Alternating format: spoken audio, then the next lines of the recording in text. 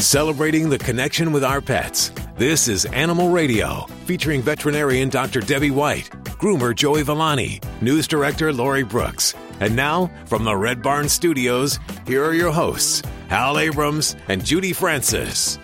In just a couple of seconds, we're going to go to the phones for your calls. Coming up this hour, Glynis McCants. What does she do? She's a numerologist. And what is she going? Why is she on Animal Radio? Why are we having her on Animal Radio, Judy? Because she's going to tell us what we name our pets can influence how they act. Really? Yes. I'm not quite sure how the numerology thing fits in there. I don't know, but the name makes a big impact on your pet. And we could be naming our pets by the wrong name. You mean if we give our animals the wrong name, that could screw them up for life? It could. Hey, Hal screwed me up for life. Yeah. I can understand. Okay, so Hal 9000 is what I always think of. That's so much cooler than Hal. Let's see. What else do we have coming up? Oh, if you have an animal, in particular a cat that pees outside the box or poops outside the box, Dusty Rainbolt will be back with us next hour, and she's going to be talking about the problems that cats have, why they go outside the box. Whether it's behavior or whether it's physical, how to curtail the problems, how to really figure out the problems, because it can be a total mystery. And it's not because they're mad at you. Can we just say that? Are you sure? There's no cases where they... Being mad is not one of the things. Now, marking their territory or showing ownership over an item is different, but that's not mad. Mad is a human emotion there. Okay. That's an anthropomorphism, right? Yeah. Mm-hmm. Yeah. Most cat owners deal with this at one time or the other, and most cat owners, like me, think that they were mad at me or something. But I went away, and my cat, he's showing me how he feels about going angry. away, but that's not the case. Okay, that's on the way in just a few minutes. Let's go to the phones right now for your calls for Dr. Debbie or for Joey Villani from the free Animal Radio app for iPhone and Android and BlackBerry. So download that puppy now if you haven't done it. And we go to Les calling from North Carolina. Hi, Les. How are you? Okay. How are you today? Doing okay. You don't sound too happy. What's up? How can we help you? Well, I got a little child of mine, I call him. I've been with him for 12 years now, and he's got cataracts, and he can't even see, to put a piece of food, a scrap in front of him to eat. You have to drop it on the floor, and he has to sniff around for it. And and my concern is there any help out there that could, let this dog see out of one eye at least, because the expenses, it's out of reach, and the dog has got a lot of life left in him, and, it's a sad situation. Yeah. Yeah. Is everything else with your dog going okay, or is it just the blindness? Well, he's got diabetes. He gets 2 insulin shots a day, which he doesn't like too much. But, and then he's got arthritis. We give him something for his arthritis. But, I mean, other than that, he's frisky. He'll run. He's a little tired at times, but he wants to stay involved. But he's my baby, and I just so sad to look at him this way. And it's I've been told by the vets, it's expensive it's so expensive to do it. And so I calling you for if there's an alternative out there to get them some kind of surgery, Yeah. And I'd say, when we're talking about cataract surgery for dogs, there's always a kind of but. So we do need to make sure the pet is in good health status. Because if we're talking about cataract removal, that does require general anesthesia. So you've mentioned your pet is diabetic. So that is something that, we want to make sure that, we're well regulated and all other problems that are associated with diabetes are controlled to the best of our ability. Things like infections, like bladder infections, pancreatitis, things like that. So, and what I usually do recommend, even if you're not prepared to move forward with a surgery, is to set up a consultation, to start with that with an ophthalmologist, because that's really first and foremost. And I've had a lot of people that think, oh, my dog has cataracts, we need to do surgery, and then they find out he's not even a candidate. So I think that for me would be my first advice for you, is really invest in a consultation with a veterinary ophthalmologist, have an evaluation, see if surgery is recommended, and then we can get an idea cost-wise. Generally, depending on where you live in the country, you're talking, thousands of dollars for cataract removal. It's like $3,000 an eye. That's what and my vet told us, Yeah. So, and that's, normally with dogs, we'll do one eye at a time because we don't want to, disrupt both eyes. Right. So that's the first thing is I would make sure you do set up a visit with an ophthalmologist.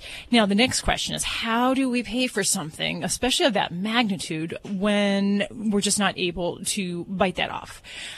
So there are, depending on the region in the country, there are organizations. You do have to do a little bit of hunting, because a lot of the financial assistance groups are actually localized. So it may not be something that they service the whole part of the country. And I know I have worked with some different organizations over the year, and the folks had to, show financial need, and they had to actually fundraise a little bit on their own and show that they were, motivated, that this was something important to them. And they did have some requirements to that, and that there had to be like a finite bill, so that it was something that we knew the beginning and the end of, and they could arrange the financing along that. So I think the organization we worked with was called Red Rover, but I can tell you one of the best resources that I use is I usually, state by state, it does differ. So I tell folks to go to the Humane Society website, humanesociety.org, and you can look up and you basically look up how to pay for vet care. And they should have a whole state by state layout of some of the different organizations within your area. And then from there, then I would contact those and really see if, they can help you out with your needs and pursuing that. Even going to another state, if need be. Sure. Yeah. Yeah. And the other thing is, on the other side of the coin, I will tell you, some pets with cataracts that are blind can live wonderful lives. So they can adapt very well to the lack of vision. And it just means that we have to make some accommodations around the home. So not changing things, sometimes giving them special structure like area rugs to kind of help them figure out where they are in areas. You can use different scents to kind of mark areas of the home. So like say, the back door, you take a little lavender oil and you put it on the floor mat, that's by the back door. And then they come to associate that location with, hey, this is where I go when I want to go outside. And, vice versa. You can do that with other types of scents around the home. So, I have a lot of clients with blind pets and they can do just wonderful. If we keep things consistent and just be patient with them and expect that they're going to have, certain shortcomings when it comes to getting around. Like I leave we live on, in old cornfields, right? All flat land and it's all grass. And I put the floodlight on so he could find his way back to stairs at night. He just looks around and he walks. When he wants to go outside at night. But, yeah. And then I made stairs for him to get up on the bed to conform with the same looking stairs that come up on the porch, and he wouldn't go up on them except if there was tall sides on them. I put the tall sides on him, and he walks right up on the bed. And, I accommodate him in any way that I can. Yeah. Well, I can tell you're a very caring pet parent, and you only want the best for him. So I hope that leads you to some resources. And I don't know, Hal, Judy, you guys have had some experience with directing people in this way as well, haven't you? We know that Actors and Others for Animals, they have an emergency pet fund for people that are looking for veterinary medical care. And you can head over to their website at Actors and Others for Animals. What is it? Actors and Others for Animals. Actors, ACTORS, Actors and Others for Animals. And they have an application to fill out over there, and they will help certain causes. But like Dr. Debbie said, the Humane Society of the United States also has resources for that. Both of those, I would check both of those out and see if you can get any help through any of these organizations. Well, thank you to both of you. You've been very helpful, and I always listen to your show, and I always enjoy it. We get a lot of good ideas, Yeah.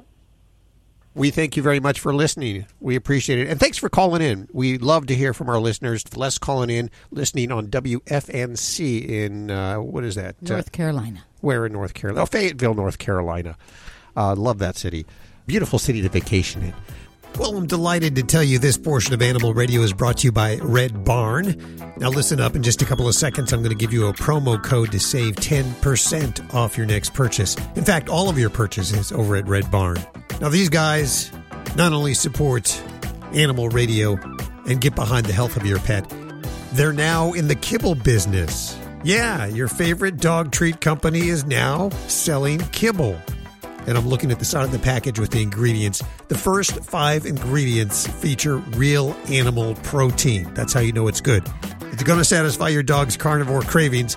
That's because your dog, well, they love meat. And these guys, Red Barn, they love your dog. Now get ready to save 10% anytime you go over to their website. Just use the promo code Animal Radio. That's all one word, Animal Radio. And you'll get 10% off your purchase.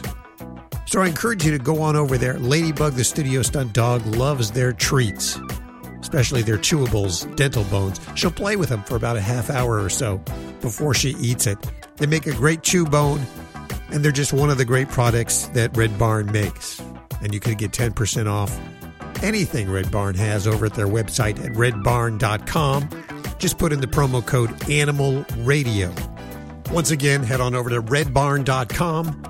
and put in Animal Radio, and you'll get 10% off your purchase. And thanks, Red Barn, for underwriting Animal Radio. You're listening to Animal Radio. Call the Dream Team now with the free Animal Radio app for iPhone and Android.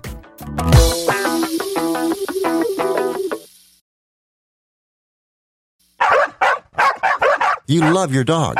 Is something bothering him or her and you can't figure out what it is? Maybe they seem slow or lethargic. And maybe they just don't have energy.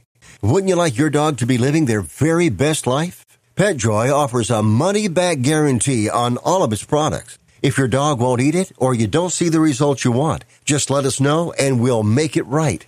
Totally risk-free. What do you have to lose? You can't buy PetJoy multivitamins in a store. The only way you can get them is through this unique radio offer. And if you call right now, learn how to get 2 bottles free with your order. Turn your dog's life around and make him or her a happy camper. Ain't that right, boy?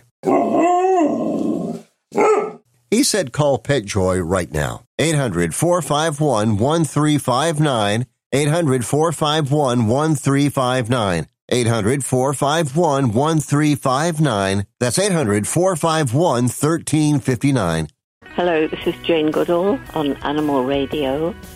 And I'd just like everybody to realize that each day you live, you make some difference on the planet, and you can choose what kind of difference you're going to make. And hopefully every day you'll try to make the world a little bit better for people, for animals, and for the environment. Check out Animal Radio highlights, all the good stuff without the blah, blah, blah. Browse on over to animalradio.pet.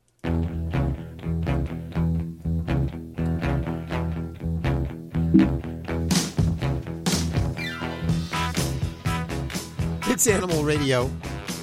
This is where we celebrate the connection with our pets. And for you to check in or ask your questions for Dr. Debbie or Joey Villani from the free Animal Radio app for iPhone and Android. And in just a few minutes, we're going to talk to Glynis McCants. What is her specialty? She's a numerologist. Why is that important for the animals? She says that the numbers can help you pick a name for your pet. And why is that so important? She says the name that you pick for your pet can influence the rest of their life, how they're trained. Really? Yes. So we're going to talk to her in just a couple of minutes. Also, if you're one of those people that have so much trouble with your cat peeing outside the litter box or pooping outside the litter box, a very common problem, we have Dusty Rainbow coming on next hour, and she is a cat expert, pretty much. She knows everything cat, and she's written a brand new book called Cat Scene Investigator, How to Solve Your Cat's Litter Box Mystery. So you want to be sticking around for that. Yeah, I need to talk to her. Yeah, you do. Yeah. Let's see. Lori, what are you working on for this hour? Well, I've come across some dogs that are sniffing frozen human urine. And I will tell you why and what they're looking for. And this is where you come in. And I do believe we're going to go ahead and pick up Bill on the line. Hello, Dr. Debbie. How are you doing today? Hi, I'm doing super. What can I do for you today? Well, I was just wondering, how about humans taking medicine or supplements that are designed for animals? How about it? Well, I mean, would it be? What's your ideas on it? I guess that's what I want to know. Okay, all right. I'm going to tell you. I'm going to speak to you very plainly here, Bill, because you sound like a nice guy. I think it's crazy. Are you taking your pet's medicines? Probably is. But have you ever heard of Diamond V? That's a horse supplement, or cattle or animal supplement for farm animals. In the large animal avenue, yeah. So I know they use it for feed efficiency, milk production, all that kind of stuff. So you're taking that? For about 2 years now. Oh, my gosh. Well, I can't advocate that. A quarter teaspoon a day, and then not every day. I skip the weekends usually. Okay. But I haven't been sick in 2 years. Wow. I guess this is a first for me. I'm almost speechless here, Bill. My former wife works at a vet in Florida, and he's the one that told her about it, and he's got everybody in his veterinary practice on it. And what's it supposed to do for horses, Doctor? Well, I know at least the cow formulas they use to improve the feed efficiency, so that when they're creating, animals to go to market, they have better muscle production. Cows that are producing milk, so that they become better milk producers. So you're not noticing anything like that, Bill, are you? No, I haven't produced any milk yet. Okay. Wow. The company or the factory where they manufacture this stuff, I've seen reports where these people that work in this factory and they just inhale this stuff, they haven't been sick in 25 years. Holy cow. The people that work in the office, they get sick regularly like anybody else. One of these guys who works there, his wife works in a hospital and his kid was in elementary school. They'd bring home all kinds of stuff from school and from the hospital. They would be sick. He never got sick. Interesting. Well, I got to say, I'm a little perplexed on how this started happening because, generally there's species lines when it comes to nutritional recommendations and even supplements. So I have to caution you on that, but I guess I can't sneeze at anecdotal information of, people who have increased immune powers. But gosh, and I'm not a fan of inhaling supplements because things aren't always meant to go down in the lungs that you're meant to ingest. You could definitely have some problems there with different components getting down in the lungs. There's even a condition, silicosis, that some people get silica down in their lungs from inhaling it. So, and that's not a good thing. It can cause some long-term side effects. I don't know what to tell you. I'd say I don't recommend it, and I typically don't recommend any of my animal supplements for my human counterparts that bring their pet patients to me. But gosh, that's very interesting, Bill. And, maybe those people that are making this supplement need to research and put some mustard to the test there to see if it is appropriate for people. Because, if that's the case, then it's a gold you might mine. be onto something. Yeah. You're listening to Animal Radio. Call the Dream Team now with the free Animal Radio app for iPhone and Android. Alan Cable, welcome to another mess. Let's start it off right with your beer news watch. Beer for dogs? We plan on getting a Rottweiler. Well, any vet will tell you dogs should never be given beer. Their livers don't metabolize alcohol the same way we do. And things like hops can hurt many dogs. It's sad that dogs up until this point couldn't enjoy beer, but a company called Wolf and Brew released a beer specifically for dogs. Are you ready to enjoy one with your dog? I'm just in my boxers right now. This stuff has no alcohol or hops or carbonation. It's easy and safe for dogs to digest. So now you can share a beer with your best buddy. This is Animal Radio, baby. Hey, don't forget you can get your fix of Animal Radio anytime you want with the Animal Radio app for iPhone and Android. Download it now. It's made possible by Fear Free Pets, taking the pet out of petrified. Visit them at fearfreehappyhomes.com. You love your dog. Is something bothering him or her and you can't figure out what it is? Maybe they seem slow or lethargic, and maybe they just don't have energy. Wouldn't you like your dog to be living their very best life? PetJoy offers a money-back guarantee on all of its products. If your dog won't eat it or you don't see the results you want, just let us know and we'll make it right. Totally risk-free. What do you have to lose? You can't buy PetJoy multivitamins in a store. The only way you can get them is through this unique radio offer. And if you call right now, learn how to get 2 bottles free with your order. Turn your dog's life around and make him or her a happy camper. Ain't that right, boy? He said call PetJoy right now. 800-451-1359. 800-451-1359. 800-451-1359. That's 800-451-1359. This is an Animal Radio News Update brought to you by Fear Free. Fear Free takes the pet out of petrified and puts the treat into treatment. To learn more and find a certified Fear Free veterinary professional near you, visit fearfreepets.com. I'm Lori Brooks. There's a town in Japan where the residents have this incredibly high rate of stomach cancer. So they have turned to sniffer dogs for help. Kaneyama is a town in northeastern Japan with only 6,000 residents. Still, it has Japan's highest fatality rates for stomach cancer.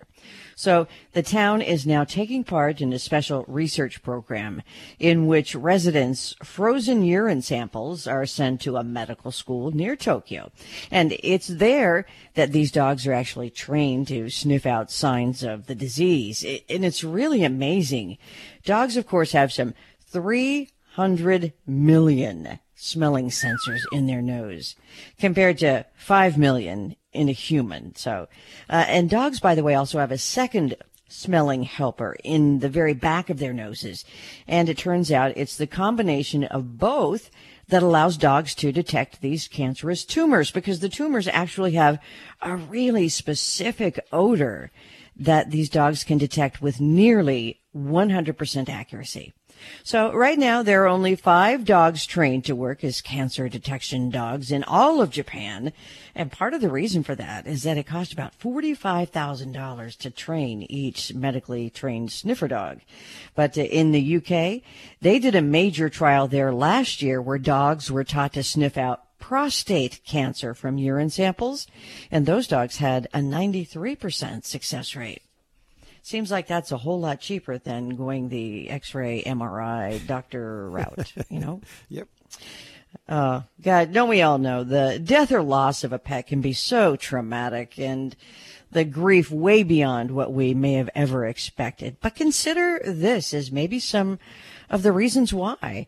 There is a huge lack of formal societal or even religious processes for grieving and mourning the loss of a pet. For example, if the pet is cremated, the ashes are usually collected, picked up at the vet's office or even, sent through the mail. And family and friends usually sometimes don't acknowledge the depth of your grief brought on by the loss of your pet. So if you are grieving a pet, there are some strategies that can help. Experts say it is important to recognize the depth of your feelings of loss, as your pet may have been with you through many of the ups and downs in your life and may have even helped you cope with previous losses of other pets. So give yourself the necessary time and space to grieve. Individual, group, and family psychotherapy, they say, may be helpful as well to you in the process of loss. Identify triggers also for your grieving and ways that you can cope. Think about this. Triggers can include many things. They can be, say, you're shopping for groceries and you happen to pass by the pet food aisle where you picked up his food every week. You could start crying right there. It's things like that. Or even driving by a special dog park that you used to share times. So know your triggers. Try to find ways to meaningfully grieve. And that can include something, like creating a memory book of your pet, building a memorial to your pet, or donating time or money to a pet welfare group in your pet's honor. And, of course, always explore self-help groups at local animal shelters or the ASPCA. Did you know almost all schools of veterinary medicine have telephone support hotlines? And there are also many online community forums and pet loss support groups, too. Now, a much lighter subject here. And very cool. Capturing that perfect pet portrait. I mean, you see them all the time. You flash, see them out of the corner of your eye. Oh my God, I got to get a picture of this, right? You run over, they get up and walk away. They turn and won't look at you.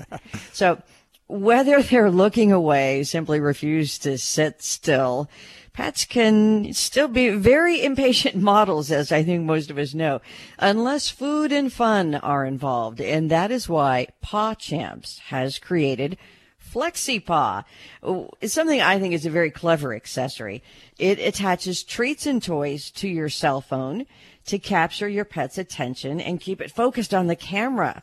A FlexiPaw snaps onto the top of your phone or even a tablet and allows you to dangle some animal attention getting goodie, like a smelly treat or a little toy, anything up to a half-inch thick. It will dangle right above the camera lens. So when your pet focuses on the treat or the toy he wants, that's dangling off your phone or tablet, the pet is almost always going to strike a pose, resulting in a picture-perfect snap.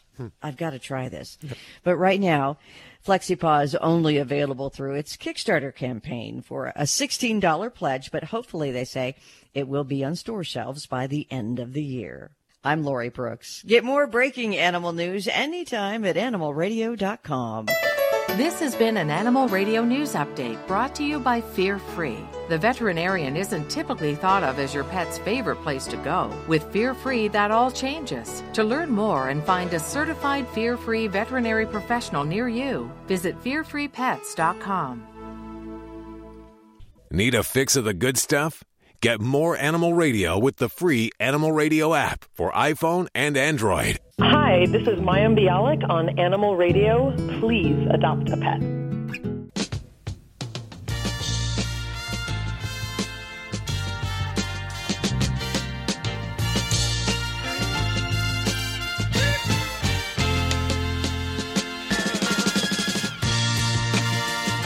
It's Animal Radio, celebrating the connection with our pets.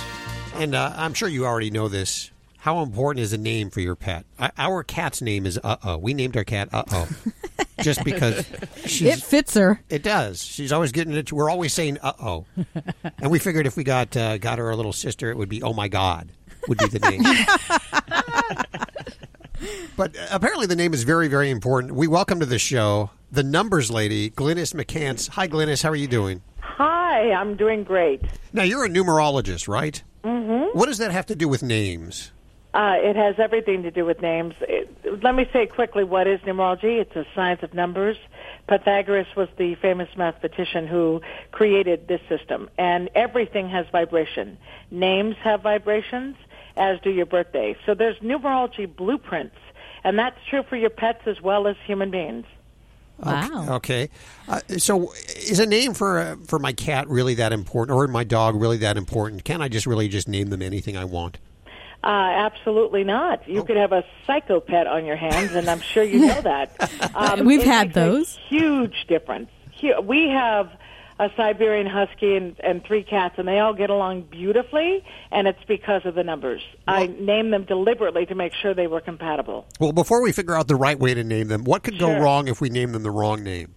Well, I mean, even Uh-Oh. Are you saying U-H-O-H? Is that how you spell it? Yes, ma'am. Well, then you gave that animal, is it a dog, cat? What is it? It's a cat. A female cat. Okay, you made that cat a cat of mystery. You're never going to know what that cat's up to. You made that cat 977. That's like 007. It's a secret agent.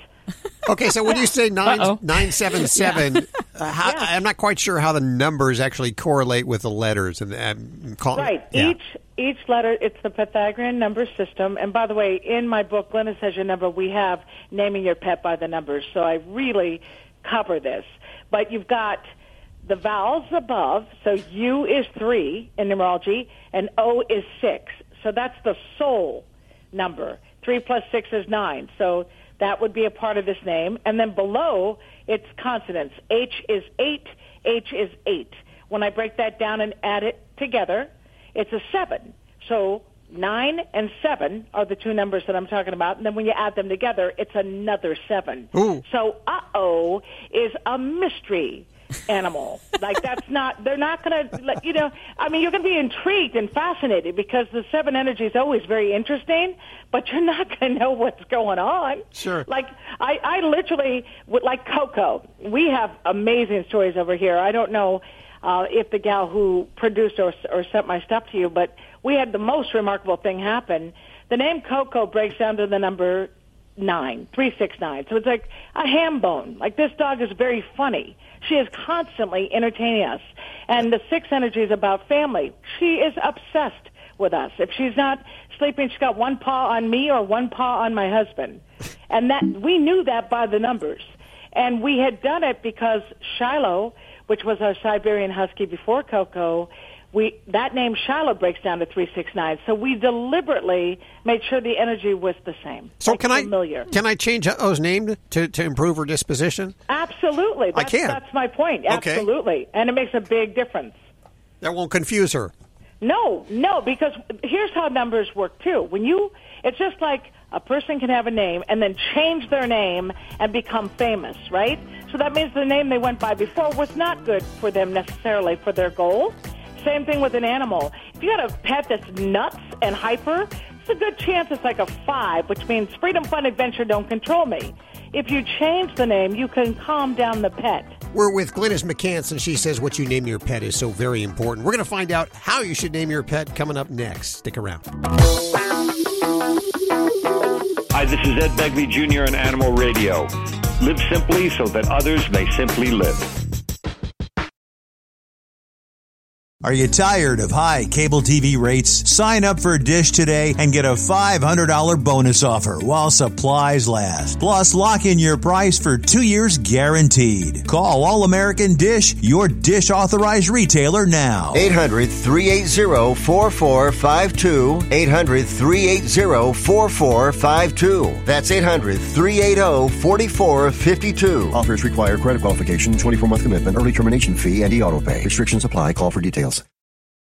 Need a fix of the good stuff? Get more Animal Radio with the free Animal Radio app for iPhone and Android. Hi, Randy Travis here, and you're listening to Animal Radio.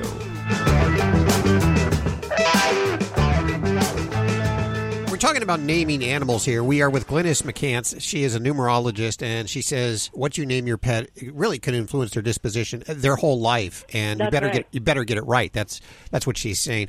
Are there certain names nobody should use? We should just all stay away from. No, because remember, some people want, like, let's say you want a pet that's very high energy because you're a runner. You just want to make sure it's compatible to you.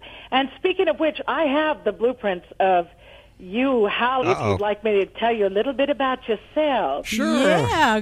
All right. So, Hal, and I say this with love, it's hard for you to shut up. And I did say that with love. And what I mean is you have so many threes. If you can't speak your mind, you'd burst, Hal. You would be so miserable. If someone tried to control you, it's like, back up. And here's the thing. You have a great sense of humor. You are very playful. You're like a little kid for the rest of your life. You'll never really grow up. You're very in tune.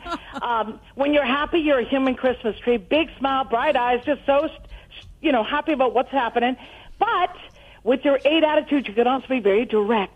And sometimes you'll say something that people are like, wow, I can't believe you just said that. Well, speaking of which, Glynis, is that really your name? Well, yes, you bet it is. I'm from a family of 11. I'm Glynis McCants, named after my father named me from Glynis Johns, the actress. Oh, okay, so there was another Glynis before you, because I've never heard. Very famous actress, yeah. And what does that pan out for you? What does that mean for you? Well, first of all, my name numbers are 911, so my joke is, who do they call for help? How should we think about naming our pets without, and I know you have a book to pitch, but without giving away the book, what are some basics that we should know about naming our pet? Well, what you need, to keep it simple, you need to know each letter. Like, you really do have to break down those numbers. You have to. Otherwise, it doesn't work. What's beautiful about what I do and what I've done for 27 years, it's accurate and it works. So I've had people come to me and say, one of my examples, she was talking about her pet, and she said to me that the pet was very antisocial, like with the family, except with her. So I helped her change the name where it was more of a social energy, and sure enough, that animal's closer to the daughter and the father too, her husband. So it's letters that have numbers. If you want to keep it simple, A through Z.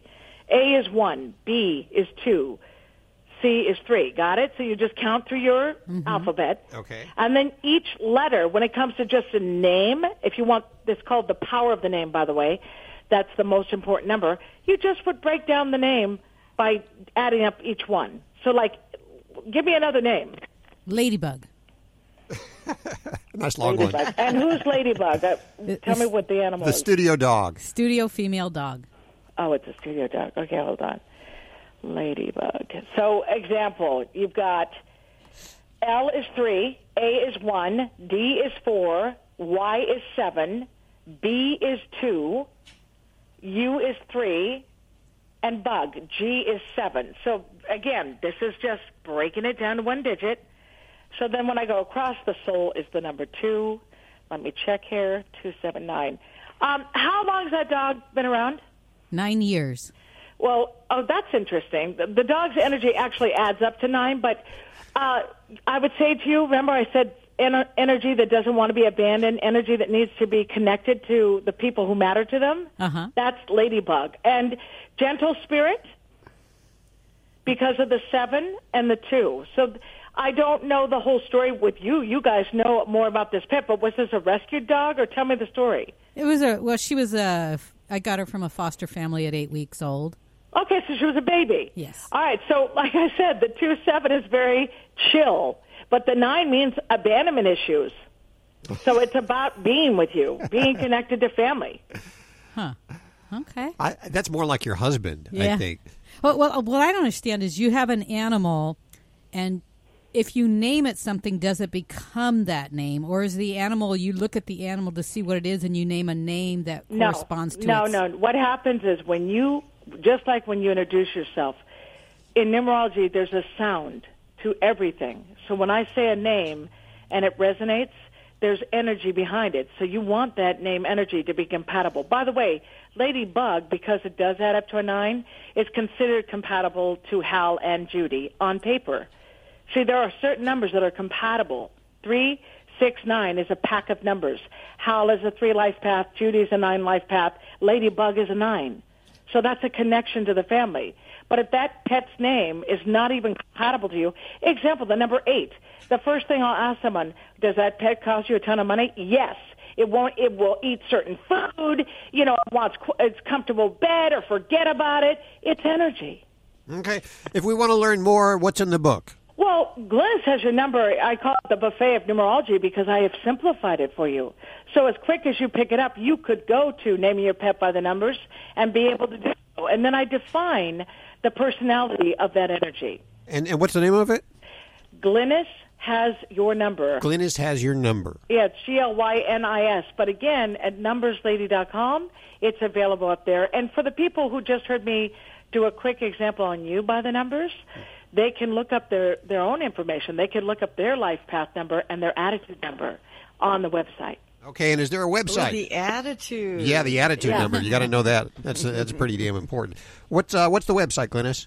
It's numberslady.com. Numberslady.com, and of course, links to everything you've heard on today's show over at animalradio.pet. Glennis, thanks so much for hanging with us today. Okay, it was great talking to you. I just did boss, and boss came up as the number 1, which means they want to be in charge. They're headstrong. I was like, wow. I just pulled it up on a website. I was like, oh, my gosh. She said it was, an 8? That was the expensive dog that cost you a fortune? I'm thinking, all bulldogs must be an 8. Yeah. You're listening to Animal Radio. If you missed any part of today's show, visit us at animalradio.com or download the Animal Radio app for iPhone and Android.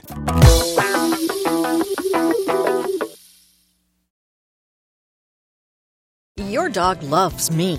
That's why they'll love the new line of Red Barn dry dog food. The first 5 ingredients in each Red Barn recipe are meat, fish, or poultry, sure to satisfy your dog's carnivore cravings. The added functional ingredients make Red Barn dry dog foods the perfectly balanced meal for your best friend. Available in land, ocean, and sky recipes. Your dog loves meat. We love your dog. Head to redbarn.com to use the promo Animal Radio for 10% off your first bag. Celebrating the connection with our pets. This is Animal Radio, featuring veterinarian Dr. Debbie White, groomer Joey Villani, news director Lori Brooks. And now, from the Red Barn Studios, here are your hosts, Hal Abrams and Judy Francis. Hi, Daniela. How are you? I'm good. How are you? Good. Where are you calling from today? I'm calling from Cap-Stake. Where is that? Cap-Stake. Like Valencia area, Cap-Stake. In the Los Angeles area. Yeah. Yeah. So what's going on with your animals? I have the whole team here for you. Well, I was wondering, I have a Shih Tzu. He's going to be 3 years old. He's really, really picky to eat. There's 2 issues with him, but he's really picky to eat. You buy him the all organic food and the powdered food that you put the hot water in and let it cool down. We make him his own dinners, like sweet potato and chicken, chicken breast and everything for him. And you have to sit down and give him little piece of spice with your fingers. Wow. Taste it. And then he'll probably eat it. Most of the time he'll eat it. Half the time he will not eat. He just won't eat. Okay. He will try everything. And is he skinny, normal weight? Is he a little pudgy? No, he goes to the vet. He's very well taken care of. He goes to the vet. He weighs 15 pounds, like he's supposed to, because he's a little guy. He's not a real big one. He's a toy. And he's really well, we take care of him really, really, really good. He just doesn't like to eat. Okay. Well, with a pet that doesn't eat well, especially a small breed dog, there's some of this which, definitely we can have some true medical causes for why a dog doesn't want to eat or is very reluctant to eat. And then there's kind of the human created or the psychological factors that play a role. So my general guideline when I'm counseling a family about a dog that's not eating well, the first thing I look at is their body condition. Are we fat? Or are we pudgy? No. And if so, then my conversation first starts with a little bit of tough love. Is that if we have a pet that's on the chubby side and we're concerned that they're not eating enough, then we just need to change what we're doing because we're probably overfeeding them and they're telling us, hey, I just don't need that much. So that's one thing. Small dogs, especially Shih Tzus, there are some health things that I do like to look into because I do find that they can commonly cause them to not eat well. My own Shih Tzu mix was a really difficult eater through his first probably year of his life. And we actually discovered, and this is one thing I'm very passionate about with Shih Tzus, they often have kind of like a crooked bite where their teeth will actually, they have an underbite. So their teeth may strike each other in inappropriate ways, and that causes pain to the inner structure of the tooth. So even if the tooth looks healthy, if the bite is off and those teeth are hitting in an incorrect way, it can cause pain. So for my dog, we ended up having to pull a bunch of teeth. Little did you know, after we removed some of the teeth were crowding his mouth, causing these teeth to hit abnormally, he then started to be an awesome eater. And he's just, to this day, he's a phenomenal eater. But it was a really subtle thing that, I'll be honest, a lot of veterinarians, we don't always recognize this as a potential cause for a dog to not eat well. So that would be something I would really ask your veterinarian to look at and see if we have any interference. And then if so, we do these selective extractions of teeth, just that free up the areas where the teeth will be more healthy. So that's one thing. Other things I look at would be liver problems like a shunt, digestive problems that can cause them to not eat. But, I think that's where, having a good consultation with your veterinarian and just pursuing, is there anything medical that I need to be looking at to address before we tackle, the diet? The next part of the thing that I mentioned is, the psychological side of things. And little dogs are well known for making our lives challenging. And if they can make a process of feeding more emotional for us and where we invest more time and attention, it is something most dogs will enjoy. So if we sit there and hand feed them piece by piece, we're creating a lot of drama around food time. So that's one thing that many people doctor up the food, add in things, and then they hover over their pet and say, "Oh, aren't you going to eat that? Oh, come on, baby." Yeah, that's what my husband does. Yeah. So not saying that's your situation, but, this kind of thing, it actually perpetuates this kind of behavior for a lot of dogs. So I'm a no drama mama. And when I put the food down, if they don't eat, I'm just like, okay, you got 5 minutes, and I start to take it away. And I'll be honest, sometimes it does hurt when they don't want to eat and you think, oh gosh, something's wrong. And then usually it's a matter of just, increasing their activity, and my dogs will get back to eating and doing their normal things if they're off on their food. But I think you really have to look at that. So I'm not going to be one that tells you, oh, add gravy to the food or add this or that. To me, I'd say pursue the medical side of things and then really look at what you're feeding and what method you are.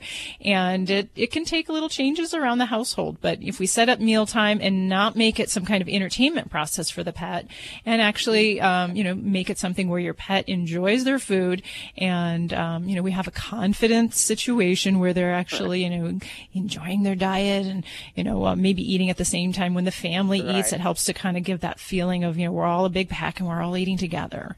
If you guys really look at how the whole household is doing the feeding time, that's where we can really start to make some changes to the diet and, trying to stay where most of his food is, at least a balanced diet. Sounds like chicken breast is a great thing, but it's not a great soul diet. I hope that helps some. And if you have follow-up questions, please give me a call. I'll be happy to guide you through that a bit more. Thanks for your call, Daniela. It's so easy to reach out to us from the free Animal Radio app for iPhone and Android and BlackBerry. So download that puppy now if you haven't done it. And let's go to Sherry. Hey, Sherry, how are you?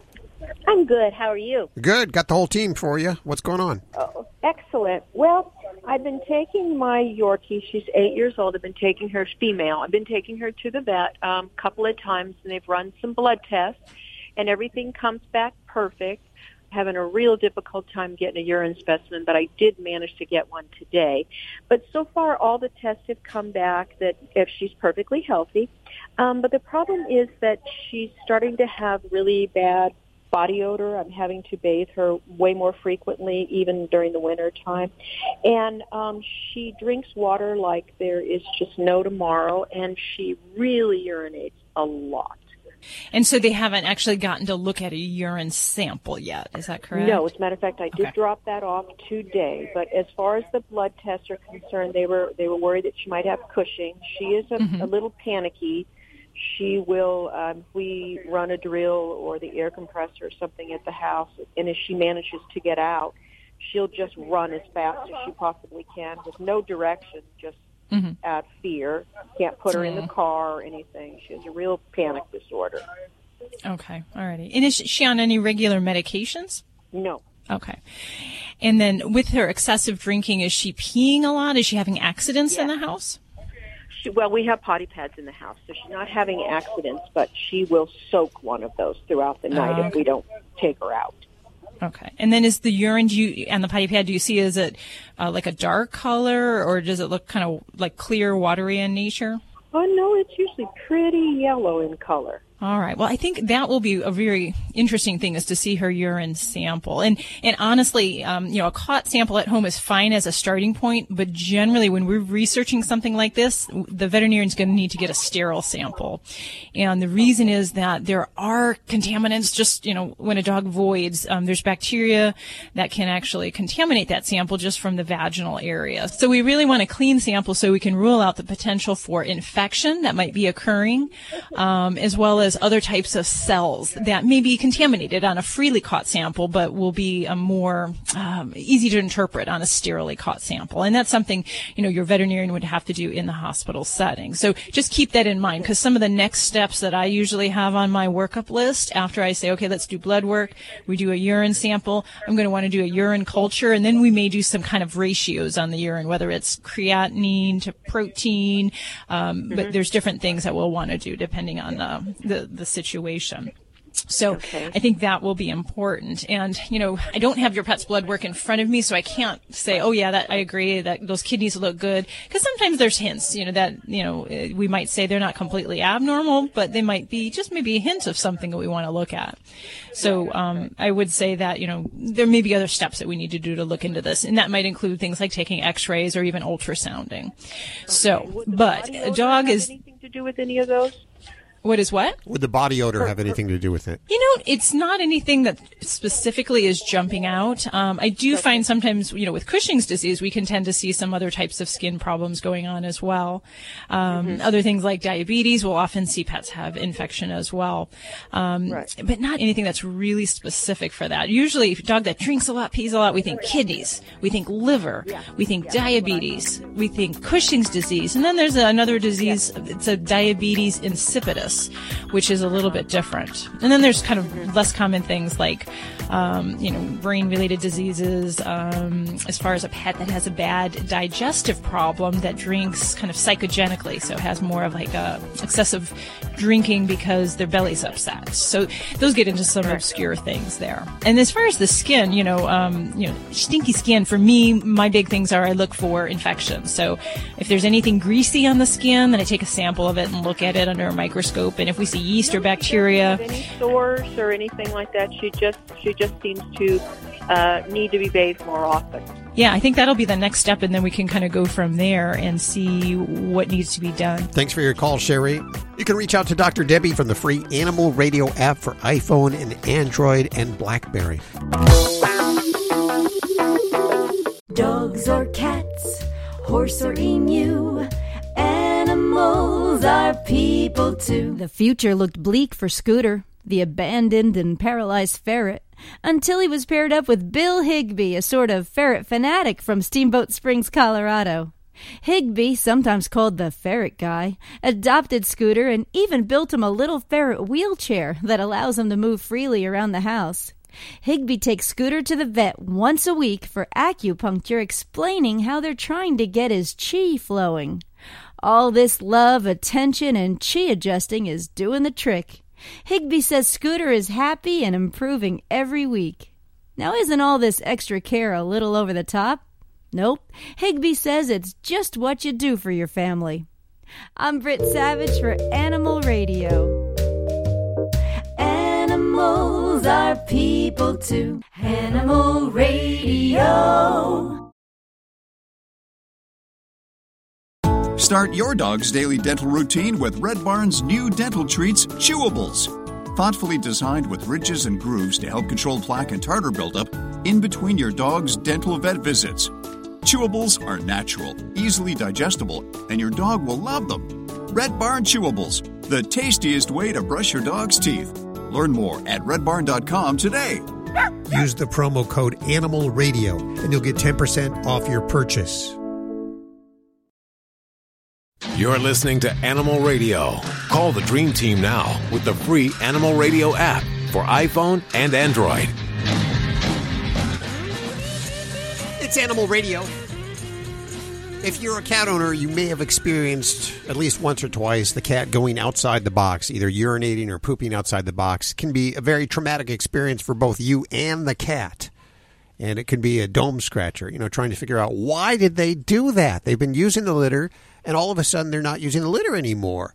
And, of course, it's something that many landlords have to deal with. When a cat pees on the carpet, it goes into the wood below, and oftentimes landlords have to actually rip out the wood. And that's why us cat owners have a hard time finding a place to rent, unfortunately. So on the scene is Dusty Rainbolt.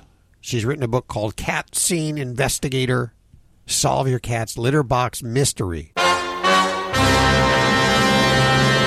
And she'll be joining us in just a couple of minutes. You probably hear about that all the time, Dr. Debbie. Yeah. I mean, it is. It takes sleuth work because there's so many variables, whether it's psychological, medical, previous experience in the box that was bad. So, yeah. So I'm excited to hear from you. Okay, Dr. Debbie, be honest. I mean, there's some weird places. I've had cats that go to the potty in the bathtub on occasion. Yep. So Or the what's the shower. weirdest place that your clients have told you their cat went? Well, I mean, the weird things are like on the stove, and that people kind of allow that to keep happening. You know, like on the stove on the burner, cats have had urinate there. In their in their suitcases. I got one. Judy's jumping up and yeah, down I got now. one. This has I got to got be one. good. Yeah, one of my cats inappropriately eliminated on the kitchen counter. Oh my gosh! On top of a package of hamburger buns. And she squatted and smashed all the hamburger buns, and then squatted on the buns and peed.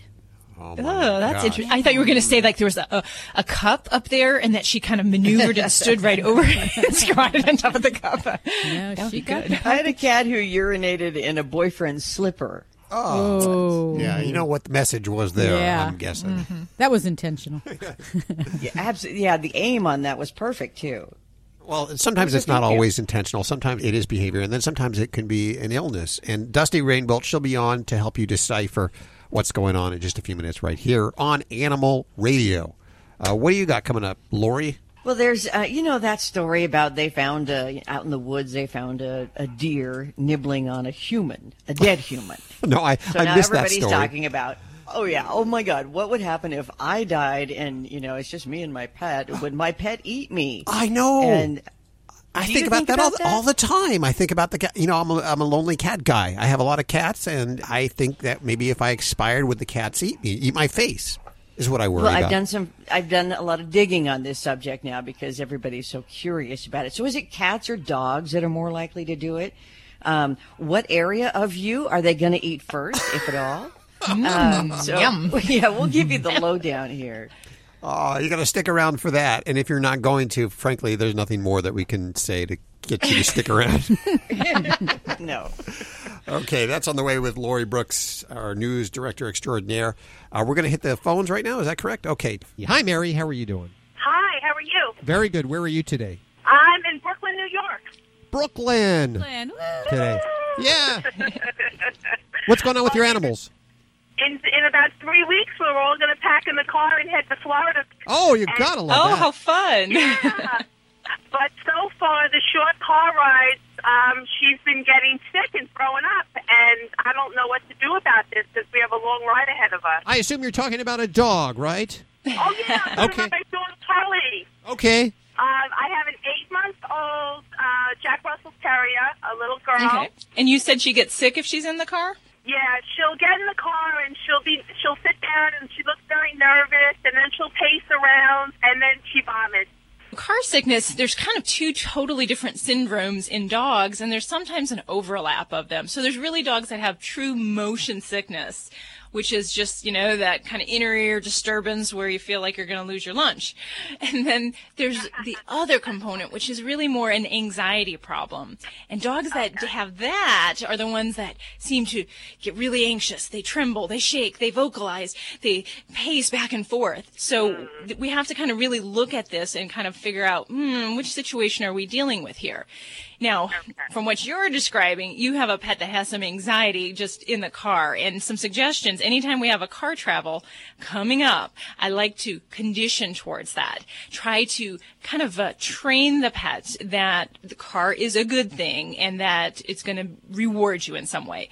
You said you got your trip coming up in a couple of weeks, so we've got a little time to work on this. And basically what I would ask you to do is some homework where we're going to work on getting your dog comfortable with the car. And that may be something where you just start very simply and walk her over to the car, sit her down by it, and give her a treat. And we repeat that as long as she's not displaying anything anxious or nervous. We don't reward that because then we're actually giving a fuel to that fear. So if she looks anxious or nervous, we're just going to look the other way, and we're going to turn her maybe with her leash and give her the command to sit and make sure that's a positive experience. We're going to work up eventually to feeding treats and rewards, really good ones, and putting them in the car. So, you're sitting around the backyard. What are you doing? Hey, let's go to the car with the dog. And we want you to repeat this over and over and over again and make sure that's a good experience. And then we're going to work up gradually to turn in that car key on and keep rewarding her. If she shows anxiety or fear, we're going to take it a step back. And really, for these next couple weeks, you can work on this and really make that car a good spot. Then, when we're talking traveling, some simple things that I think a lot of people don't do that we need to do for car travel is pets do best if they're restrained. We want to have her facing forward, preferably in a seatbelt or in a dog carrier. And then try not to feed her right before you do any of these car trip sessions. You're listening to Animal Radio. Call the Dream Team now with the free Animal Radio app for iPhone and Android. All of us here at Fido Friendly Magazine can't wait to get on the road again with our favorite Fido. We know that it's just not a vacation without our furry companions by our side. Start daydreaming now and visit FidoFriendly.com to scout out places near and far so you will be ready for your next adventure once it's safe to travel. That's FidoFriendly.com. Until then, stay safe and leave no dog behind.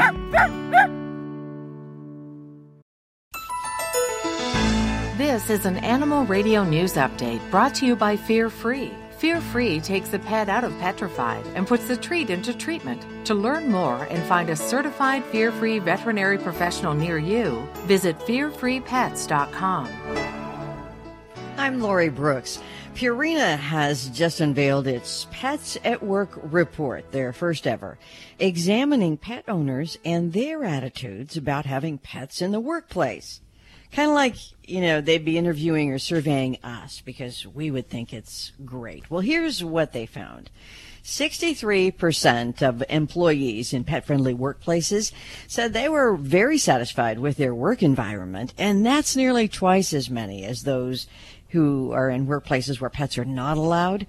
65% of employees at pet-friendly workplaces say that it is important to them that a potential employer allow pets. I imagine once you've been in one of those situations to go back to a job where you couldn't have your pet there, that would be difficult. And 19% of cat owners in pet-friendly workplaces, and that was cat owners, bring their cat to work daily. 20% of dog owners take their dog to work every day. And as you might imagine, Purina is pretty vested in pets. So to help other employers who are considering starting their own Pets at Work program, Purina has created a digital toolkit that can help you get this set up in your office. They offer things like checklists and signs and authorization forms that you would need to have, and it's all available for free on their website, just in case you might be interested in turning your workplace into a pet-friendly office. Louie, a 132-year-old, 22-pound lobster, has been returned to the sea. I hear cheers going, yay, Louie. He was for 20 years, he had been living at Peter's Clam Bar in New York. That's right, where you walk in and you see all the lobsters in an aquarium there and you get to pick the one you want. Well, earlier this month, a customer showed up at the bar near Long Island and wanted to order Louie for dinner. That's when the owner decided, it was time for the 132-year-old crustacean to finally get his pardon. The customer had even offered $1,000 for Louie, even though Louie was missing part of a claw. But I'm happy to say the bar owner could not make the deal. He said Louie had been there for 20 years. He was like a pet. He couldn't do it. Instead, Louie was then handed over to a group that took him by boat back out to the Atlantic, to a place called Atlantic Beach Reef, where he was returned to the sea after spending 20 years inside that tank in the bar. Wow. Okay, finally. There have just been so many people having these conversations about what would happen to them if they died at home, alone, no other human there, alone with their pet. Would their pet, dog, or cat eat them? This has been a big water cooler conversation. So National Geographic decided they're going to dig through all of these case studies to find an answer, and they reviewed 20 cases of what is really called indoor scavenging. And they also reviewed a study that was done in 2015 that compiled 63 such indoor scavenging reports. So I've mulled it over, culled it down. There is a basic scenario in these cases. Someone with a pet dies alone and unnoticed for a period of time. That's how it happens. And then by the time the body is discovered, there are parts missing, and a pet is just sitting there when the, first responders arrive. And the pet kind of, looks very normal. It's not unusual. They say most of the cases reviewed by the author were about indoor scavenging by dogs. And by a large margin, it was dogs, though there were some cases in which cats were implicated. Cats do have a reputation for eating their dead owners, after all, as the author had heard from EMTs that it's pretty common for them to arrive on the scene and see a cat there. There are even, by the way, a few reports of hamsters and birds chowing down on their deceased owners. But here is some more scoop on will your pet eat you, okay? It depends, first of all, on how much flesh is exposed. If you're really worried about it, wear a turtleneck, gloves, boots, and something over your face, like a ski mask, because typically the face is eaten first, starting with the more detachable parts of your face, like the nose and lips. 73% of the cases, they say, that they looked at reported face bites, and only 15% of those cases involved the abdomen. So obviously, the longer the pet goes without his regular meals, the more it eats of your body, or the body. They tend to go for the neck, the face, and any exposed areas first, and then, if not discovered in time, they may proceed to eat the rest of you. Now you know. Lovely. I know you've worried about that, Dr. Debbie, for quite a while. Yes. No, this is actually a conversation I've had on several occasions. I've always wondered. It never even occurred to me. Really? Ever. Really? Before this. Never. Oh. Never, I never ever. thought about it either. I thought about it. I thought about the cats, being the crazy cat guy that I am, that I die alone, and that the cats would eat me. I never thought about dogs, but... Wait, there is a little bit more here I can give you. That study they did in 2015, it was a huge study. They found that in 24% of the cases they examined, dogs had begun eating their masters in less than 24 hours. Really? So they weren't really starving. Jeez. Yeah, and some of them loyalty. even chose to do this in spite of having their normal dog food sitting there when the emergency responders arrived.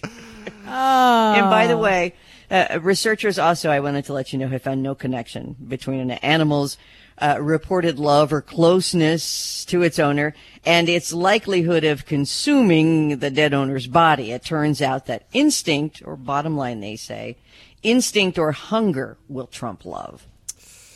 There you go. I don't think you'll learn that anywhere else.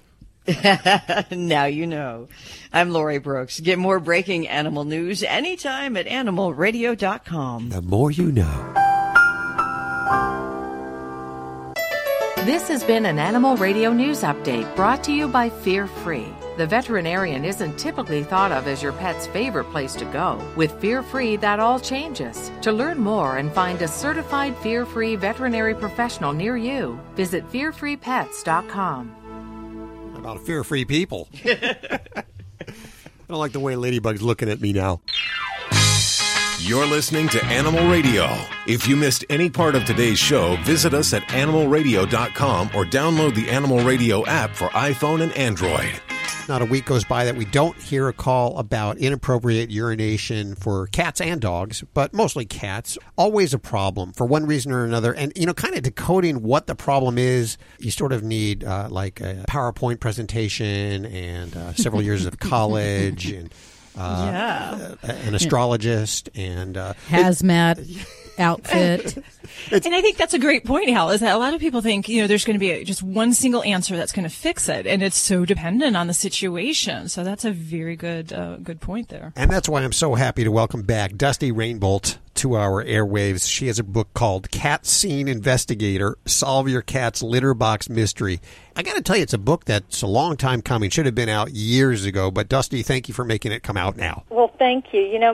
I've been in rescue for 35 years, and I have taken in so many cats that were wonderful cats, and the people just got tired of dealing with it. And I thought, I've just got to do this. So you're saying that a lot of cats were turned back to the shelters because they peed outside the box? Oh, absolutely. It is the number one, pardon the pun, but it's true, the number one cause, behavioral cause for people surrendering their cats. Yeah. So if somebody listening right now has this problem where the cat is peeing outside the box, what are some of the basic things we should look for? Well, okay, let me preface that by saying if your cat is going outside the box, the first thing you need to do is not change the situation, but take Kitty to the vet, because so many times, more often than you would ever believe, it's actually because the cat is sick. Oh, really? So it may not be a Absolutely. behavior thing. It may be like some kind of infection they have. Well, yes, and let me tell you, urinary tract infections are so 1990s. The truth is there's brand new research, and the research shows that stress can cause something called interstitial cystitis. It's an inflammation of the bladder. There's blood, there's pain, there's all these things going on, and it's actually an illness, but because it waxes and wanes, it comes and goes, the vets thought for a long time that, all you need is antibiotics. And it's not the antibiotics that's curing it. It comes and goes. And the exciting thing is this is treated by environmental enrichment.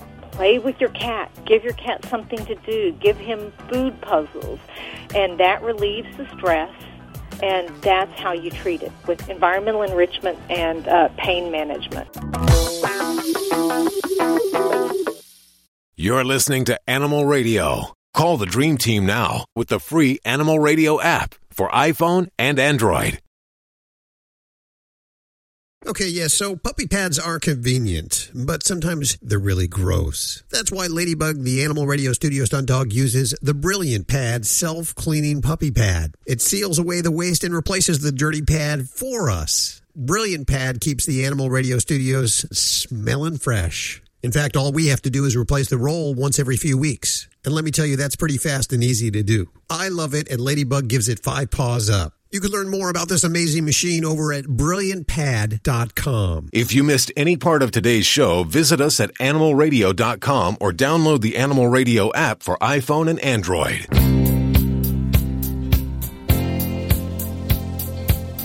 It's Animal Radio. We are with Dusty Rainbolt, and we are decoding those litter box mysteries. Okay, let's get back to it. What do we do if our cat's peeing outside the box, Dusty? So anyway, back to my point, take the cat to the vet.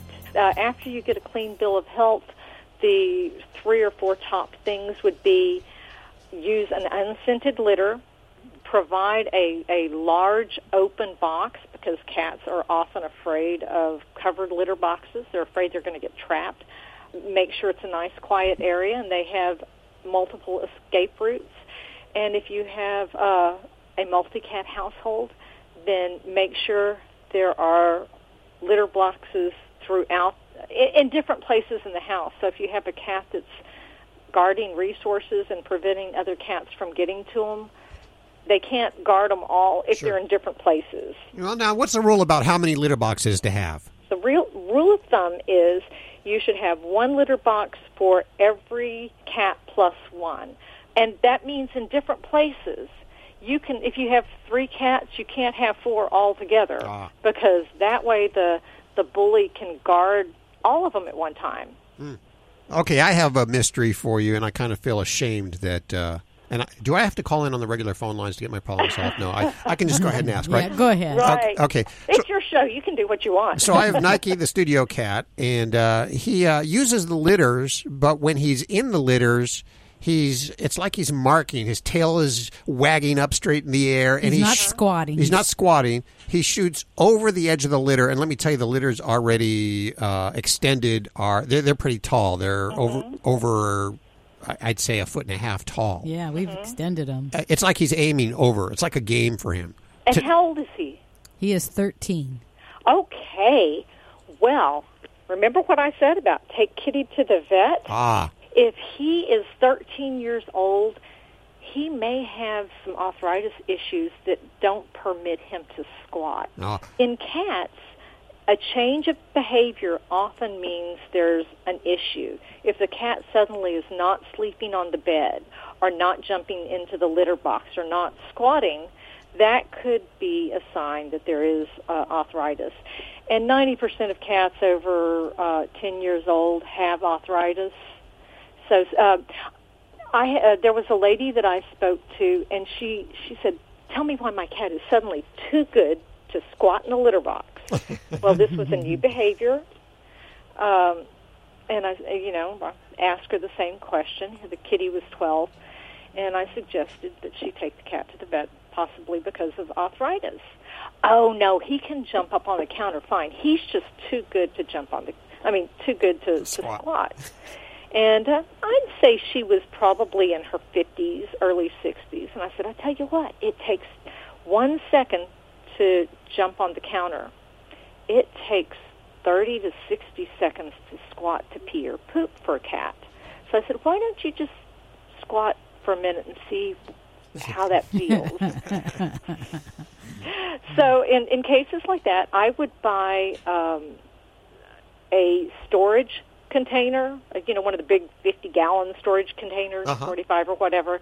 Cut a deep hole in the front, and that way he can step in easily, and he isn't going to spray over the edge. Oh, that's a great idea. Mm-hmm. Yeah, I had a problem one time with one of my cats. She wouldn't use the litter box. She would go on the carpet, and I put a pee pad in the litter box, and she loved it. Oh. And she started using the litter box with the pee pad. Which brings me to another thing. Do declawed cats have more problems with litter? Okay, from the research I've done a little extrapolating, and honestly, I used to be on the fence about declawed cats. I didn't do it, but, I wasn't one way or the other. Now I think that it really does affect them.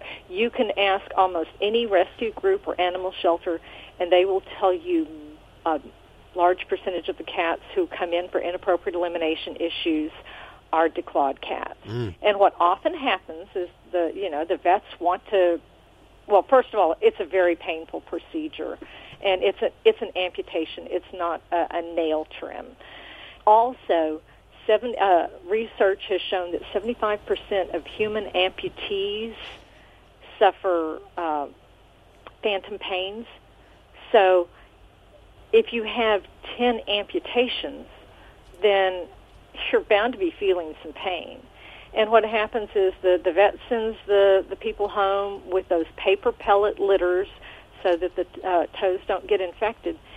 And can you imagine having 10 toe amputations and then with this new wound walking on gravel? Yeah. Wouldn't be fun.